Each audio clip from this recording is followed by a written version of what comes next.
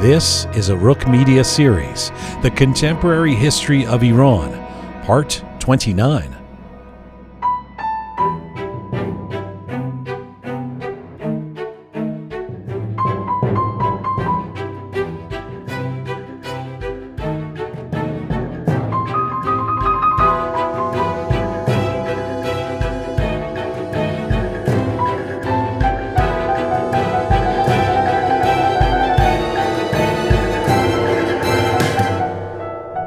Hi there, and welcome to the Contemporary History of Iran, a series from Rook Media. This is Part 29, Rethinking the Shah of Iran. I'm Jian Ghomeshi. Our aim with this series is to explore the events, personalities, and issues that have shaped modern Iran. We want to do this as much as possible through a non-traditional lens, through snapshots of change and using alternative voices or angles. This series is mostly in English and will feature a new episode posted every Thursday across our Rook Media platforms. We will post subtitled excerpts with Farsi Zirnavis on our YouTube and Instagram sites. We are coming to you on rookmedia.com. It is there that you can link to all of our platforms, and we invite you to check out parts 1 through 28 of this series that are already posted. To become a sponsor or patron of Rook Media, please contact us through our website. All right, let's get started. Here now is the Contemporary History of Iran, Part 29.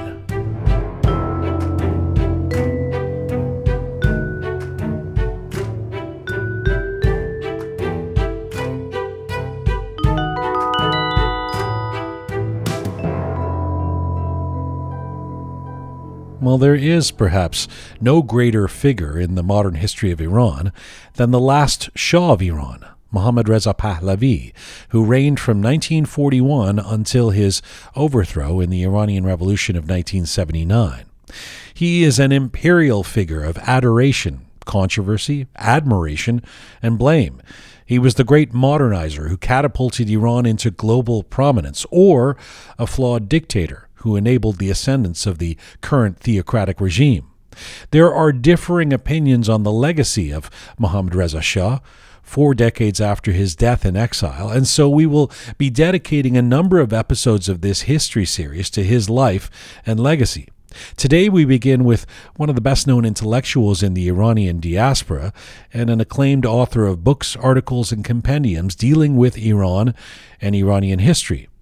Dr. Abbas Milani is the author of the definitive biography of the last Shah of Iran entitled The Shah, published in 2011, tracing the late monarch's dramatic rise and fall and his role in the creation of the contemporary Islamic Republic. In Dr. Milani's comprehensive and gripping account based on archival material, we see the Shah's life as one filled with success and contradiction. He built schools, increased equality for women, greatly reduced the power of the Shia clergy. He made Iran a global power and nationalized his country's many natural resources.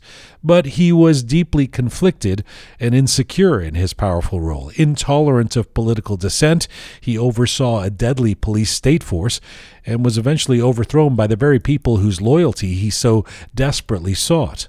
Dr. Milani also reveals the complex and sweeping road that would bring the United States and Iran to where they are today. But in the 11 years since he published that book, has the image and legacy of the Pahlavi dynasty shifted in the popular imagination of the diaspora? Has there been a rethinking? And if so, how? Abbas Milani is the director of Iranian Studies at Stanford University and the professor in the Division of International Comparative Studies. He's one of the founding co-directors of the Iran Democracy Project and until 1986 taught at Tehran University's Faculty of Law and Political Science, where he was also a member of the board of directors of the university's Center for International Relations. This interview was recorded for the Rook program, and Professor Abbas Milani joined me from Palo Alto, California. Here's our conversation. Hello, sir. Hello to you, and thank you very much for your wonderfully kind introduction. I remember the last time we talked, the book had just come out, and I had the good fortune of coming to Canada and appearing in your program. And I was as impressed then with how prepared you were, how brilliant your questions were, as I am now grateful for your very kind introduction. Well, we're not sure the questions are going to be brilliant this time, so you you can hedge your bets. Let's see how it goes. I also remember that last interview that we did, and I greatly appreciated it, and I'm so happy to be talking to you again. So let me start with a question that I'm going to apologize for in advance for being somewhat protracted, but I want to set the context. As we see, Abbas, the statues coming down in America today, as they have in other parts of the world, it is once again clear that the way we see history and the characters in it is fluid and can morph over time. The events of the past are rebooted or rehabilitated or reframed through the prism of each new era. So it's hard to ever settle on a truth, it seems to me. And part of the problem is that as time goes on, we get further away from the first-hand accounts of events, and even those who were there can have evolving memories of their experiences. So is it fair to say that no historical account is ever safe in its position as the definitive one? And for the purposes of this discussion, is it then inevitable that the way the Shah is seen is going to morph over time? In terms of the answer to your first question, I think except a handful of historians who believe in a kind of a positivist version of history, where they have facts and they collect facts and they arrive at definitive final answers, I think now the consensus in historical and even social sciences is that facts of history are contingent in the sense, exactly as you say, they're subject to time, they're subject to who we are, they're subject to what we know.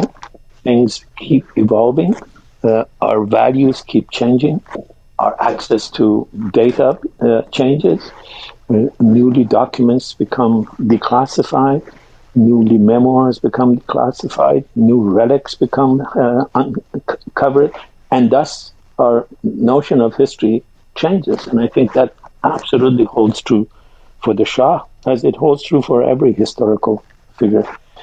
In the case of the Shah, I think he's helped with the fact that in this revisionism, much of what we thought we knew about the Shah was essentially based on ideological certitudes, the certitudes of his defenders who say Iran was a heaven, literally. Somebody has written a book called The Fall of Heaven, not from heaven, of heaven, and the ideological constructs of his enemies who say Iran was absolutely a bleak, despotic police state. The Shah was a lackey of the U.S. Nothing could ever happen. The reality is far more complex, and in that polarizing sort of Manichaean description, the character of the Shah, the accomplishments of the Shah, the gray history of the Shah is much, much more, I think, positive than what either of those two polarities indicate. Because the polarity that says it was all good doesn't really register well. That's why I think that gray narrative that says he accomplished much, but he also had some flaws. That, I think, is emerging very clearly. Let me come to that. I want to talk. We're going to spend some time talking about the Shah's character and these different narratives, an historiographical approach, if you will, looking at different versions of this that have now come out. But just sticking on the changing, the shifting, the evolving narratives, it also seems to me that this is amplified. I mean, Iranians, we seem to have conspiracy theories in our DNA, but we are living in a moment, even in North America, around the world, as a product of, whether it's Russian interference in an American election or trying to believe what we see on Twitter or Instagram or not.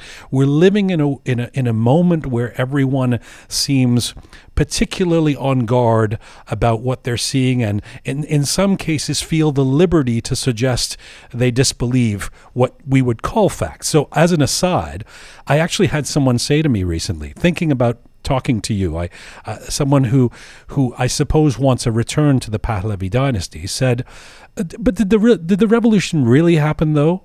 He said, "How do you know there were really that many people in the streets?"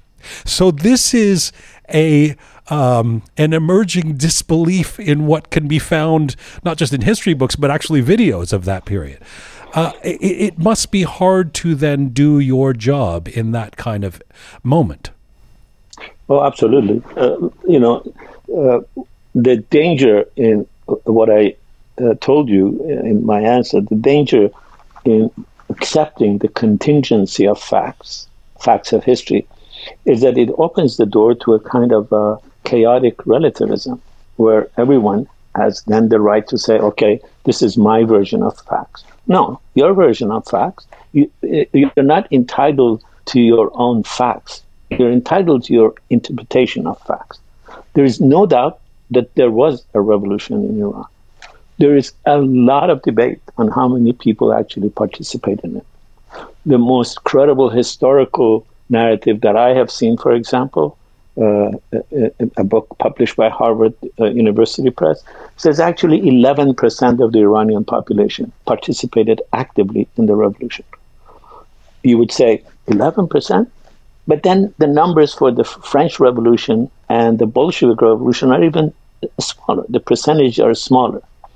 So was it a massive consensual overthrow of the Shah's regime? No. Was it a revolution? I think it's one of the more consequential revolutions. The consequences have almost all been, in my view, bad for Iran. But it's been one of the most consequential revolutions. It has led to the biggest, talking about diaspora, it has actually created for the first time an Iranian diaspora. Yes. Now, 3.5 to 4 million Iranians live outside Iran. Well, I've heard 7 to 8 million. So I guess we disagree on that too, as Iranians. We Stanford, just the Iranian studies program, has a program called Vision 2040, and they try to really get at the numbers in the most sort of granular way they can get. Right. The number they come up with is 3.5. I have heard the 7 million too, but even the 3.5 is not an insubstantial number. Right. And remember, this is not a random 3.5 million. This is some of the most educated. These are the people who thought they could make it outside Iran. That means at least they knew some language, they had some connection. They're disproportionately more educated than almost every population they have joined. They're much more educated than the American population in terms of the number of degrees, bachelor's, master's, and PhDs. So this is a big chunk of Iranian intellectual capital and financial capital that has left the country. Yes. And then the devastation inside Iran, the displacement inside Iran, the lost economic opportunities inside Iran. Iran right now, if this revolution hadn't happened, would be, if it had gone the trajectory that Iran had in 1975, Iran would be somewhere where South Korea is. You've said a number of things there that I want to pick up on, especially the growth of the diaspora and the implications of that. But as I say, let me stick with the character of the Shah. I mean, and it's interesting that you should mention that this book, In the Fall of Heaven, by Andrew Scott Cooper. Let me speak to that. This is a 2016 book on the Pahlavi dynasty's final days, because Andrew Scott Cooper portrays Iran's last monarch as a frustrated democrat, arguing that the Shah's liberalization program begun during the final years of his reign was just ill-timed, right when American support for the Shah under pressure from human rights campaigners was wavering. What do you say to those who believe history has vindicated the Shah's intentions in wanting to bring about democratic reforms that were legitimate actions but not sufficiently recognized at the time? I would say history has vindicated him, as far as I understand it, in the sense that he was trying to accomplish not democratic reforms, but he was trying to create a modern Iran. He was a champion of modernity, which I think has been the major challenge of Iran and the Islamic world for 200 years. The Shah and his father wanted to create a modern Iran, except the democratic component of it. They both believed, and some people, I think, are now even agreeing with this part of their proposition. They both believed that Iran, the traditional forces in Iran, the power of the clergy, the power of the landed aristocracy is so entrenched that unless they had an organized sort of authoritarian center, to the detriment of the democratic aspect of the Iranian constitution, they couldn't make those changes. The Shah more or less has said this several times. But has he been vindicated in the sense of trying to create a modern, prosperous, more or less egalitarian in terms of religion, in terms of sex, in terms of the private public life, in terms of the role of women in society, in terms of tolerance for religious minorities like the Baha'is, like the Jews, like the Christians, the Armenians? I think he has been vindicated. He was, of course, very fortunate in having one of the most incompetent regimes to follow him. But even on his own merit, he would stand, I think, vindicated in many of these aspects. You know, when I interviewed you about your book, The Shah, in 2011, I went back and watched that interview. There's a point in the interview where I'm quite captivated by your notion that the Shah had not been authoritarian enough to save his monarchy. I say to you, in fact, you mean the same guy whose downfall is often blamed upon his authoritarianism was not a dictator enough? And you say yes. Andrew Scott Cooper takes this to another level, and he says the Shah is fundamentally misunderstood, that he was actually a shy and modest man who was never really comfortable with any kind of authoritarianism. What do you think of that emerging narrative? Well, first of all, that is not a new narrative. I remember that conversation as well. I didn't go back to watch it again, but I remember our conversation, some parts of it. But the notion that the Shah was a timid by nature, I quote, I think it's either British or American diplomat. In 1952, I quote him. I don't quote him in 1952. I quote the document from 1952 that says Shah is a Hamlet-like character. So the notion that the Shah was indecisive, the notion that he was shy, the notion that he was private, the notion that he was, in a sense, a reluctant king, those are very much part of my argument about his character. His character was this shy person, very much reticent to use violence, very much reticent to use extreme forms of coercion, for example. Although under his regime, some of these coercions were used. And I still believe that if he had used the full power of his military, for example, in the last few months of his reign, he might have been able to at least survive for a few more years. He was not authoritarian when he needed to be authoritarian, because I think he was, I'm almost sure we had that conversation. I think he was, what in political science we call an authoritarian personality. That's the personality that is very assertive when he or she feels empowered. Yes. And is very hesitant when she or he feels overpowered. But it is hard to connect the dots sometimes. I mean, I'm without taking a position on this at all. To hear, well, he was shy and timid. He really didn't want to do these things. I mean, he presided over a regime that put you in jail, right, for having an opinion or for a dissenting opinion. So the shy and timid part is hard to figure out. Not that wasn't necessarily his character, but how he enabled that kind of savak, etc., to happen then. It was an evolving image, evolving reality. When he comes to power in 1941, he's a different person than he is in 1975. And he's a very different person than 1978. It's hard to connect the dots, as you say, if we need neat descriptions of these historical figures. They often don't satisfy our craving for neat explanations. They have complicated characters. The Shah was one of the most consequential leaders in the history of Iran in affording women equal rights. I said in my book, and I absolutely believe that the women's movement in Iran was a movement, a grassroots, but both the father and the son recognized that you can't build a modern Iran without affording equality to women.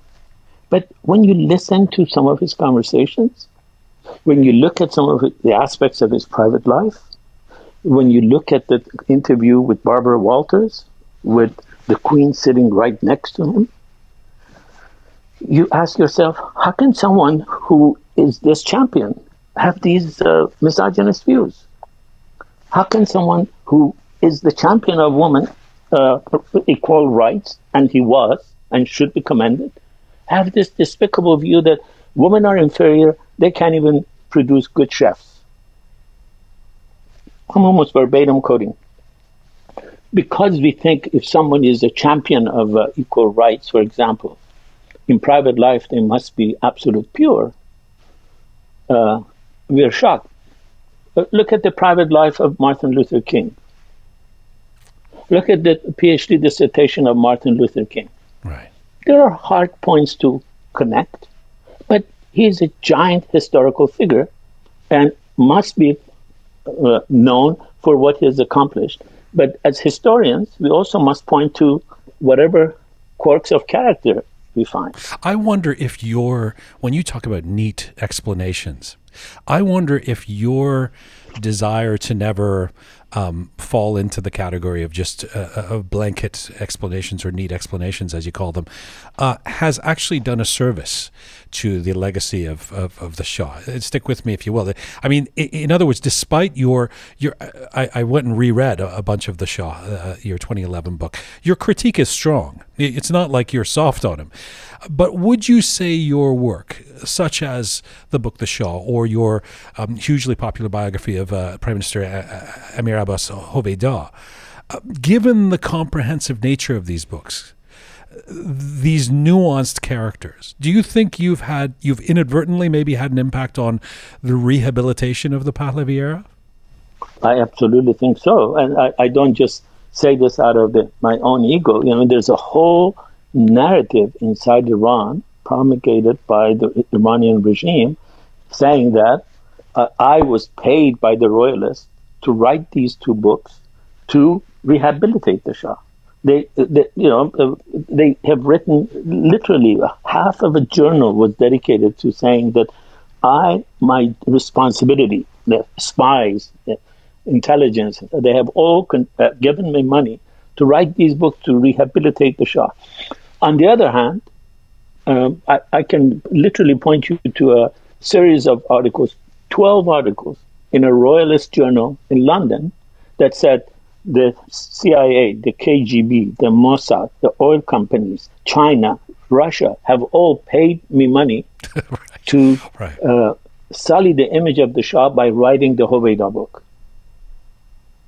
Both of them are nonsense. But I absolutely believe that if you describe that gray, not neat, complicated, conflicted Shah, if you're fair to his accomplishments, but also fair to points of criticism, you will have done him a great favor. I think these two books you mentioned are the most pro-Shah books in terms of the impact they've had. I honestly believe that. I know a lot of my leftist friends will hate me for saying this, but I think that you're absolutely right. That is what their job is, and that's what history does. Particularly when you have a figure who has been so much maligned, so much caricatured, when at the hands of the opposition, of which I was for a while a member of, he has been reduced to such cardboard characters when you actually write his history, not his hagiography. Some of these accounts, and I have to say, I refer to the Fall of Heaven, I don't want to gossip. I have actually written a review of it. It's in Wall Street Journal. Wall Street Journal. People I read can it. go and read it. I've given my 2 bits on the book. Yes. You're not a fan of that book. No, I'm not, because I don't think that kind of a book, I absolutely don't think that kind of book both does justice to history, and I don't think it does justice to the Shah. I can give you some numbers in terms of how many hundreds of thousands of times that book of mine in Persian has been downloaded inside Iran and read. Yes. How many thousands of copies have been published as a samizdat, although it's 600 pages, has been published and distributed in Iran. Because people know when somebody is gingerly, desperately, haltingly, but honestly trying to figure out what has happened without any a priori praise or pan. When we talk about the character of the Shah, and when we talk about emerging narratives around the Shah, so much of this has to do with, of course, the revolution. And let me zoom in on the revolution for a couple of questions and catch up with where Abbas Milani is at on some of these questions. You've said with regard to Khomeini and the Islamic Revolution, I want to quote you, the Shah never saw where the threat came from. He wasn't alone. The CIA didn't. MI6 didn't. From what we know today of the Western intelligence analysis at the time, it is clear that for the CIA and MI6, the Islamists could be the best bet to counter what they saw as the danger of the Soviet Union, right? So it seems they did recognize the possibilities with Khomeini. What do you make of that?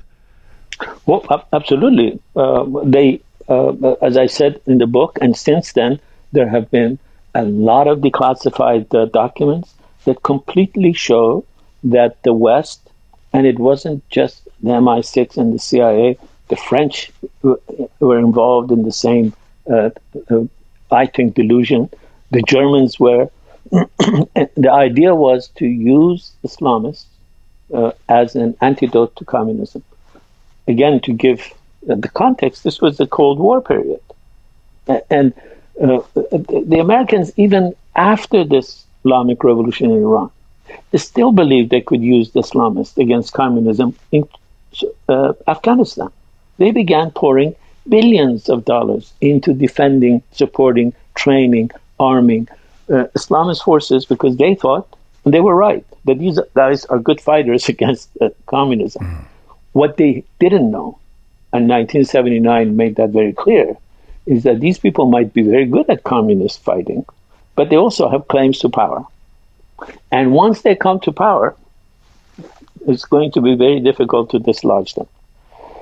That lesson is one of the, I think, inadvertent consequences of the Iranian Revolution. But that error, and it isn't, again, because I don't like to only blame, it's part of the conspiracy theory, I don't like to just blame the Americans and the British. Right. The Iranian intelligentsia, the Iranian opposition was profoundly mistaken. Well, let me ask you about the Iranian intelligentsia, because what still perplexes many Iranians, especially I think of younger Iranians who, I mean, I was alive at the time of the revolution. A kid who grows up in the diaspora and wasn't alive and is hearing about this revolution.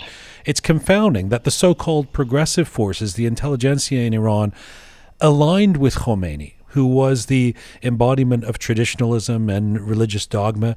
You have pointed some blame at the Shah for giving religious fundamentalists some free rein. You've also said, as many others have, that Khomeini did a masterful job of portraying himself as somehow progressive whilst he was in exile before the revolution.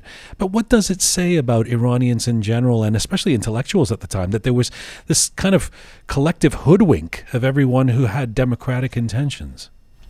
Again, I in the Shah book, I also blame the opposition for allowing this hoodwink to happen and having a very instrumental approach. The primary example for me is an Islamist terrorist by the name of Nawab Safavi, who created the Fadayan Islam, the devotees of Islam. In 1945-46, he begins organized effort He starts earlier, it fails, but in 45, 46, he goes after killing Kasravi and eventually kills Kasravi.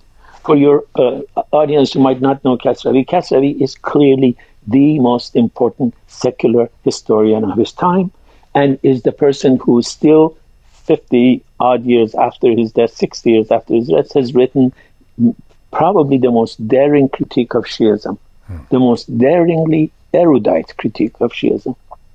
The Islamists went after him in essentially what was to be a kind of a prelude to the fatwa against Salman Rushdie. They chopped him to pieces.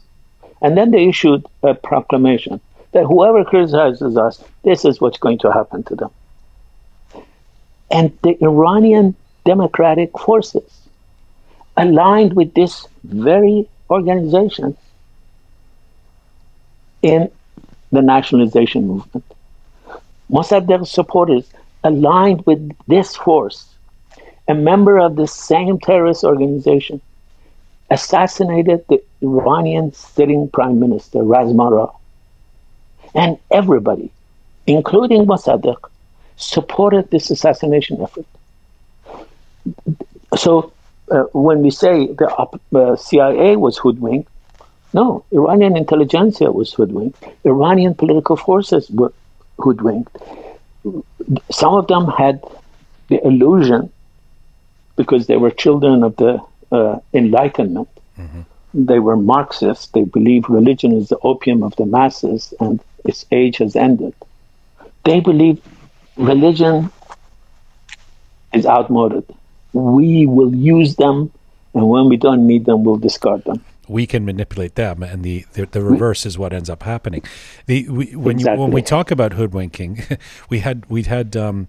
Mansour Farhang on the show. You know, he tells this story. It's quite heartbreaking, really, of sitting with Khomeini. And Khomeini says, I can't wait to get back to Qom and teach, you know. And Mansour Farhang says, I was so relieved. I thought, this guy doesn't have any intentions of power. He wants to go and, of course, he was naive or wrong or treacherous or whatever you want to label Mansour Farhang in that moment. But do you think Ayatollah Khomeini always knew what he wanted to do, or that he simply got into a situation, saw an opportunity, and saw a chance for power and couldn't turn it down? Both. He knew always what he wanted to do, because I told you about Kasravi, the person that actually put Nawab Safavi on the job of killing Kasravi was Khomeini. Khomeini wrote his first book against Kasravi. And in that book he says, isn't there somebody man enough? And his misogyny is clearly evident in the term. Isn't there somebody man enough to go kill this guy? This guy is a Mufsid fil Ard. So that's his first book. In 1971, he publishes a series of lectures. He doesn't supposedly publish it, his students publish it, but he delivers a series of lectures where he says, the rule of Jurist Council, Vilayat Faqih, is the only legitimate government on earth for Muslims. It doesn't need popular support. It doesn't need popular sovereignty. Allah is the sovereign. He knew what he wanted. But in the months before the revolution, he didn't think at all possible to realize that. That's why he engaged in what he called khud'e, dissimulation, lying.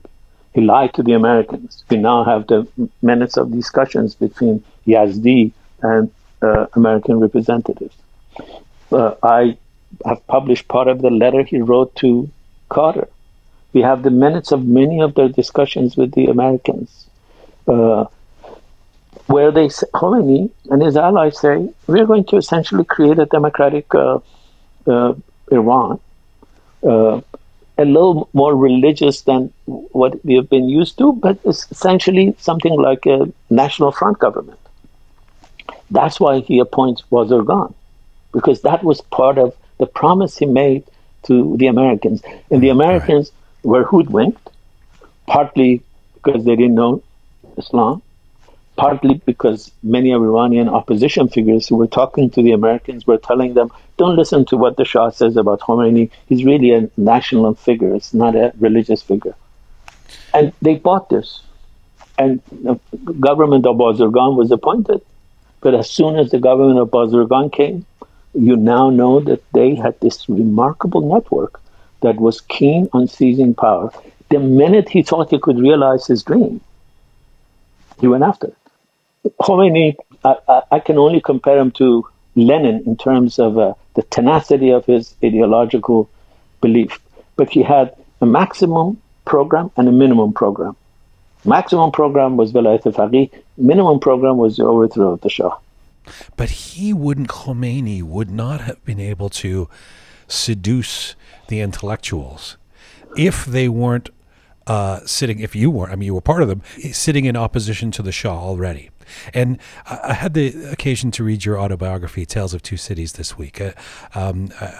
It's such a rich and beautiful book. You were in Iran in the late 1970s. You had gone back there. And I want to get into some of your story in a moment. But on this point about intellectuals, you speak of returning back to Iran in 75. And at one point, you become a ghostwriter for the Queen for a stint. And you say the Pahlavi regime was deeply enamored with intellectuals. But then you also say they were deeply despised by most intellectuals. Explore that paradox for us. I think what happened after 1953, when Mossadegh was overthrown and the Shah came back to power, a rift began in Iran. A rift between the intelligentsia and the Shah's regime. Whether you were left or the center, and even some of on the right, they felt that the Shah, rightly or wrongly, it doesn't matter. That's what they felt. The Shah was brought back to power by the Americans and the British and is illegitimate. That rift was really never healed.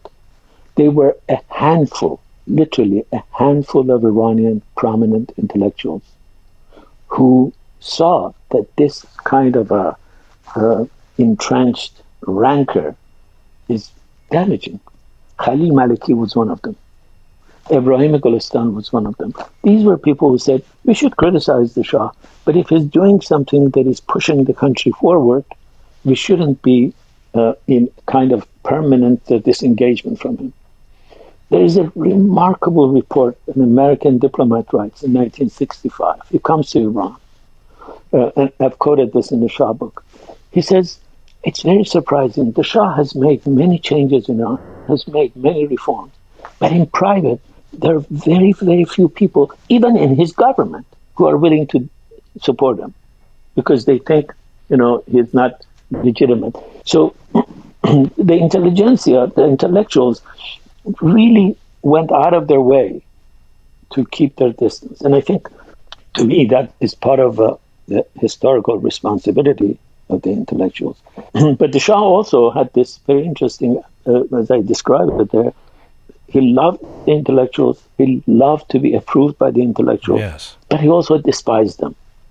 He called them intellectuals, shit thinkers.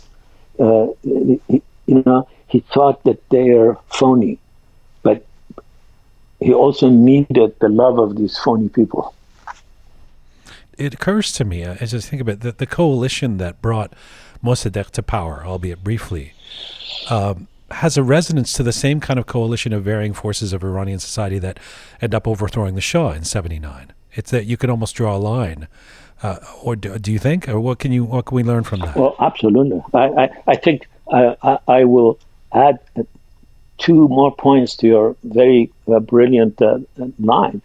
If you go to 1905-07, there's a coalition that overthrows despotism and tries to create constitutional revolution in Iran. More or less, that same coalition comes together and supports Mossadegh. More or less, that same coalition comes together and overthrows the Shah. More or less, that same coalition exists today, minus the religious forces, the conservative religious forces, and is trying to overthrow this regime.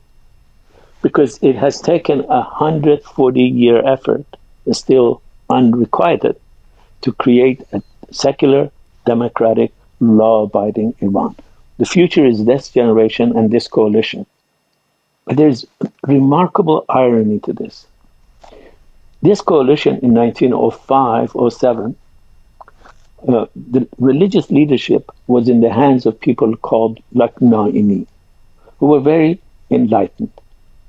The opposition to this movement was a clergy reactionary to the core by the name of Sheikh Fazlullah Nuri. Fast forward to 1979, that same coalition of constitutional revolution was now led by Khomeini, who was a follower not of the enlightened clergy, but of Sheikh Fazlullah Nuri. That's one of the remarkable ironies of Iranian history. There is an explanation for it, and I tried to give it in the Shah book. But now, that same coalition, now stronger than ever, now with more women in leading roles than ever. In fact, I think for the first time in this 140 years, women are now the leading force of this coalition. They're trying still to realize that dream, a secular, democratic, law-abiding Iran where public sovereignty is with the people, not with anyone else. Just sticking with that Mossadegh era for a second, some of these classified documents that you've had access to are extraordinarily revealing. And I suppose one of the most shocking revelations is it's generally assumed that the Shah was a U.S. puppet, but we learn through your book that many of the current regime's policies, like acquiring nuclear capabilities, were in fact started when he was in power. Where did the puppet narrative begin? Is that back to 53 and Mossadegh? Very much so. A little earlier than that, the Tudeh party, the Soviet supported Tudeh party, had begun this story, but it becomes sort of the mantra of the opposition after 53. And again, in spite of overwhelming evidence that in the 70s, for example, from 65 to 75, there's overwhelming archival evidence that the Shah is acting very much independently on almost every issue, and on many issues is confronting the US and the British. But the opposition absolutely was adamant that the Shah is a lackey of US imperialism, and secondarily of British imperialism, has no independence, and other corollary facts. I want to ask you, if it's okay, I want to ask you about your time in jail back in Iran. In the late 1970s, you were arrested by SAVAK. You go to jail for a period, including time at the infamous Evin prison. You're accused of being some kind of terrorist because of your involvement with a group that was opposed to the Shah.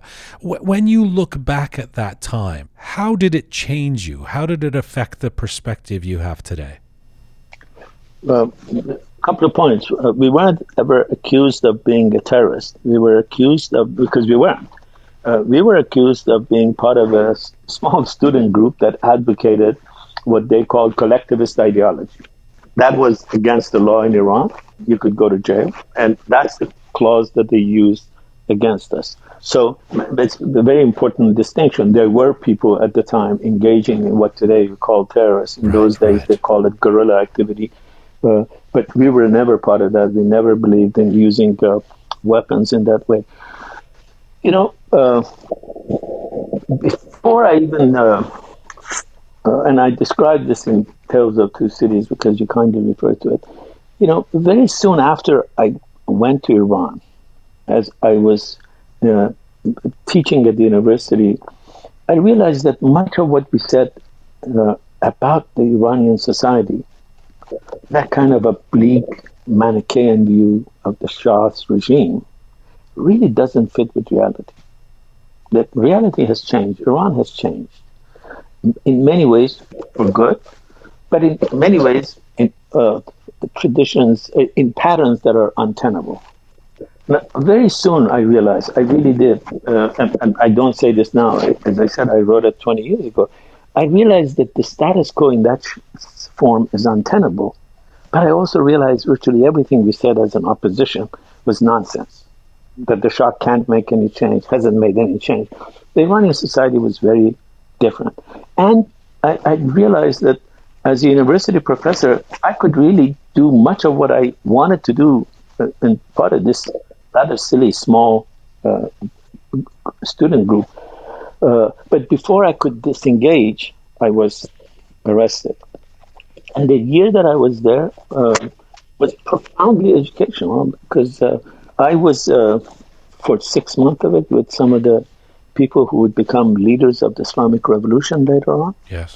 From Rafsanjani and Montazeri, Mahdavi, almost everybody, and some of the very prominent leftists. And I realized how much ideology and the certainties of ideology and certitudes of ideology don't fit with my understanding of the Iranian society. How you could be, to me, I realize, I don't want to mention names, but I saw some of the bravest people who were defiant against the Savak and the regime, but were profoundly ignorant about Iran or about art, and they pontificated about it with such certainty, and were willing to give their lives. And a couple of them did give their lives, not under the Shah's regime, but they were killed by the Islamic Republic. So I realized that the best thing I could do is sit from somewhere where I could study it, where I could dedicate the time that I have, the energy that I have, the ability that I have, if any, to unraveling this. I truly realized that the most important thing I could do, and 40 years later, I absolutely believe that that's a true decision, still is true, valid. The best thing you could do is engage in this culture debate, because many of the things you were complaining about as being part of our DNA are really part of our culture. And only through scholarship, debate, open discussion, Hear. tolerance for people who disagree with us, tolerance for people who have a different lifestyle, tolerance for people who think a little differently, this stopping from pontificating about things for which we don't take the time to study. The only way to end this fiasco is by engaging in systematic culture building. A final question, and a personal one, if you will. You can take off the scholar hat, but an earnest one. You have spent most of your life in the United States. You are a distinguished American scholar, an academic at a top-notch university. Tell me what being Iranian means to Abbas Milani today. It means being part of one of the most remarkable civilizations the world has ever known. It means a responsibility to defend the best aspects of that culture and criticize the worst aspects. And it means being a voice to the extent that is possible of the people in Iran who are under a brutal regime that does not allow the voices of the opposition to be heard. It's a great challenge, but it's also a great source of pride. I truly, earnestly take pride in the Iranian part of my heritage.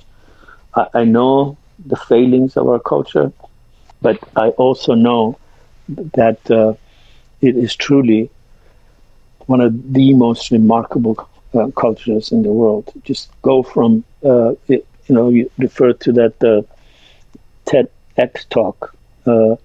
This is a culture that has given us Zoroastrianism, which is one of the most influential religions in the world. Its profound impact on Abrahamic religions has not been fully appreciated. This is a culture that has been instrumental in creating multicultural empire, in promoting kind of human rights. It's a culture that has given some of the best works of Sufi mysticism. It's a culture that has given some of the greatest miniatures, some of the greatest architects of the world. We are custodians of a remarkable culture. But we're also custodians of a culture that has killed thousands, of Anushiravan that has killed thousands, of the Safavis that have killed thousands of Sunnis, of a culture that has engaged in some of the worst forms of dogmatism. Out of this mix, in the 21st century, we, the Iranian diaspora, because of the remarkable wealth that we have, bear, I think, a strikingly important responsibility to criticize where we need to criticize, to defend the rights of the Iranian people to live in a democratic society, and to let the world know that Iran is not this regime. Iran is Iran. Abbas Milani, I have been looking forward to this conversation. It didn't disappoint. You've been so generous with your time. I thank you, and I can only hope that we do it back in person next time in a post-COVID era. Absolutely. I look forward, and I wish you success. And I will have as pleasant of a memory of this conversation as I do of our first conversation. You're very Thank kind. you. Thank you for this. Khudafis. Khudafis. Khudafis. Historian, author, and director of Iranian Studies at Stanford University, Dr. Abbas Milani. His book, The Shah, was originally published in 2011 and is considered the definitive biography of the last Shah of Iran. Dr. Milani joined us from Palo Alto, California. This is full time for the Roqe Media series, The Contemporary History of Iran, Part 29.